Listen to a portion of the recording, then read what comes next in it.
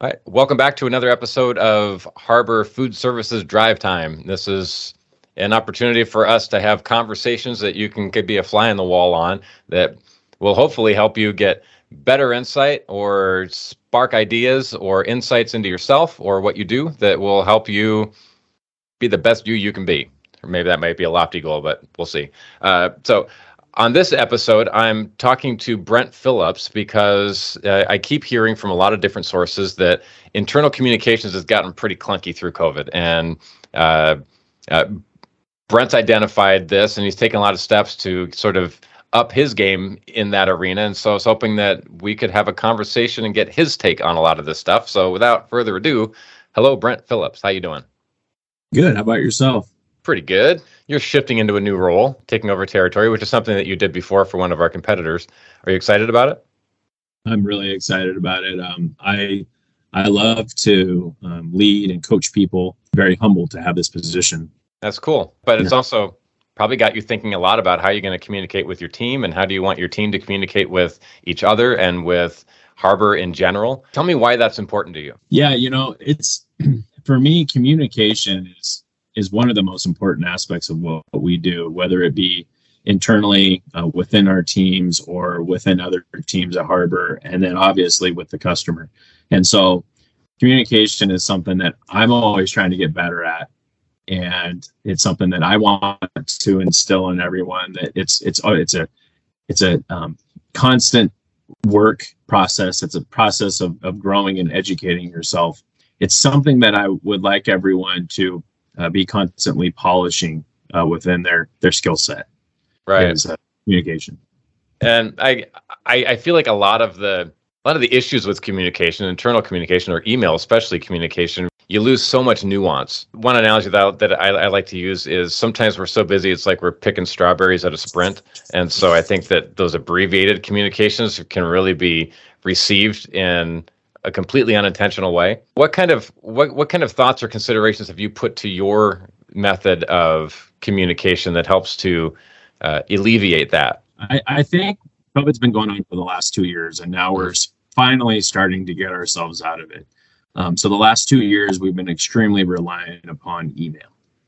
And it's very important that when I am, whether I'm asking for something or I'm trying to convey information to someone, first thing is I try to be courteous. I try to say, hey, good morning or good afternoon.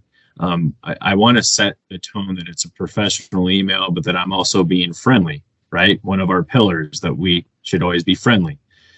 And then I want to be clear and concise when I am writing that email. So, I like to, talk about the background, talk about the facts, whatever you're asking. If there's a request that you're asking for, ask that in a polite way. I try not to use all caps because all caps is something that conveys that you're screaming at the person. Yeah. If I'm frustrated about something, and I feel like I'm okay, I'm in an okay state to send that email, I'll send it. If I'm not in an okay state to send that email, I'm not even going to start writing it. What I'm hearing is just to make sure that you're prepping the soil of, for good communications to grow. Well, it sounds like the first thing you do is you kind of do your own temperature check. How hot am I on this? If you're anywhere near the red, then you have a point to where you recognize, okay, I know myself well enough to know that this isn't going to work. So I'm going to wait till I'm a better version of me. But then the next thing you do is you said that you like to set a friendly tone. So I can see why that's important, because by doing that, you're letting them know before any other misinterpretation might come up that helps to alleviate any misunderstandings in what might follow. And then you say you try to use clear and concise language to convey the purpose of your email. So you establish an appropriate context, right? Correct.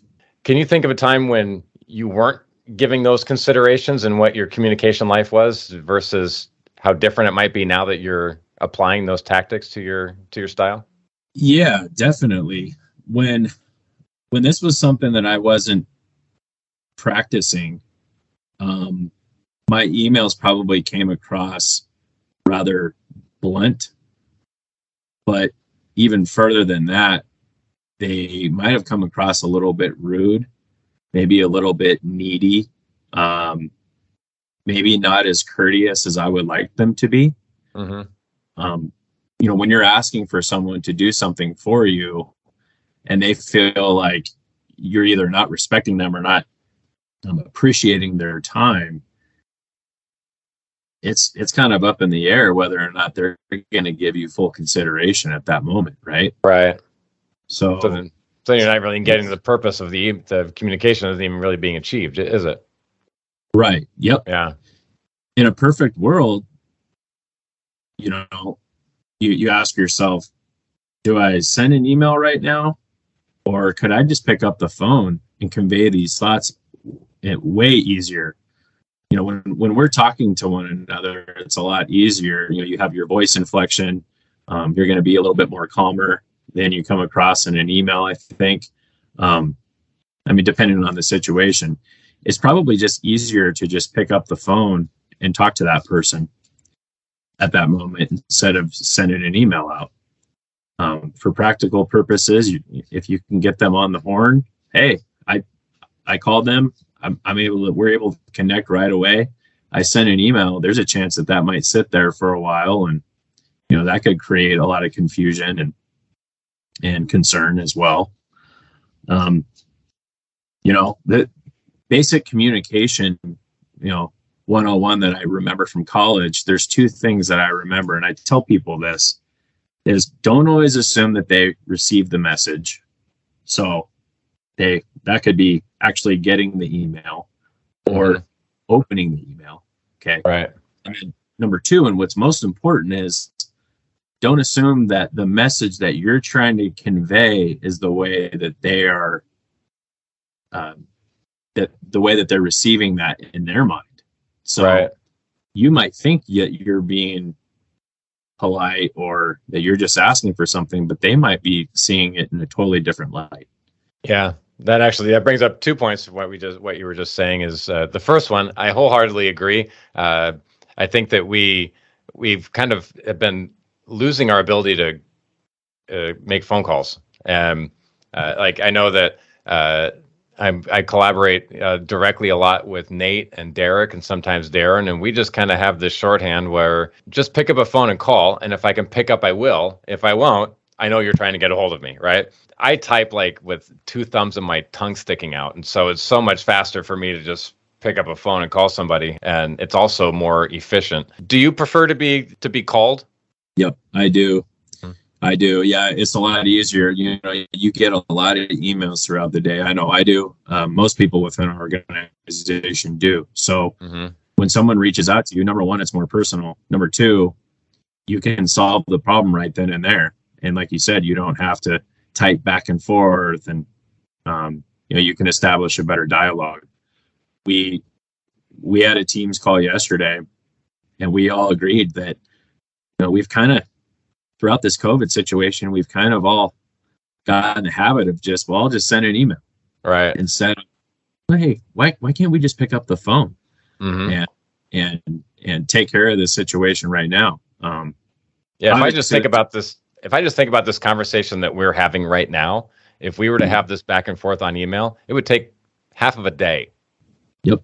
Something else that you said that kind of stood out to me is there's kind of two sides to communication. And so, something that doesn't get talked about a lot is, and it's a skill that I had to learn, I'm getting better at it, but it's still one of those longer skills to really bring into your flow, is if I don't think that I've clearly understood what someone is communicating to me, it took me a while to give myself permission to stop and ask and say something like, I think what you just said was this. Am I right? Or could you say that in another way so I can understand it better? Do you find yourself doing that a lot? Or follow-up question, and pick both or pick one. When someone does that to you, do you appreciate it or does it bug you? I appreciate it because for me, I want the other person to understand what I'm trying to convey. And I don't want them to feel like there's a mystery around maybe what my ask is or what my opinion is on something or something that they're at. I want to make sure that we agree with one another. And so I think what I like what you said is asking those clarifying questions. You said, well, I'm hearing you say this. That's a perfect way to make a segue and ask someone for clarification on they're trying to communicate to you.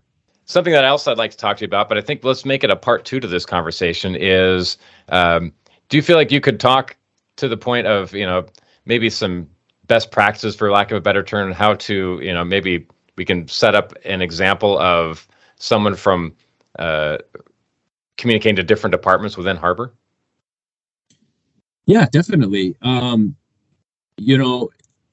Sometimes, especially given we're getting out of COVID, there's a lot of challenges that we're facing in our industry. That is. All right, I'll tell you what, I'm gonna jump in right now, Brent. Let me re-ask the question, and then you can answer with, yeah, actually, I've got a lot to say about that, and I think that we can talk about. And you gave me the example earlier, talking about how merchandising can talk with transportation and things like that. Okay. And then I'll say, cool. Let's make that a part 2. We'll wrap up this one, and then we'll pick it right up there. How's that sound? Okay. Sounds good. All right. So Brent, I feel like there's room to talk about, give us some case studies, some examples of, maybe talking to different departments within Harbor. Do you feel like you've got, any insight that you can throw into that? Yeah, definitely do. We have, for instance, conversations between merchandising and sales, vice versa, or sales and transportation. There's a lot of examples that we can talk about. All right, cool. Let's close this episode and then record a part 2. What do you say? Love to do that. So I'll just give you a traditional close. Thanks for joining us on Drive Time, Brent. Audience, you can think of this as part 1. We're going to come back to Brent. We're going to talk about different communications, sales to communicating to different departments within Harbor, and how that communication can be better back and forth. Thank you, Brent, and stick around. We're going to start recording another episode here in just a minute. Thanks for having me.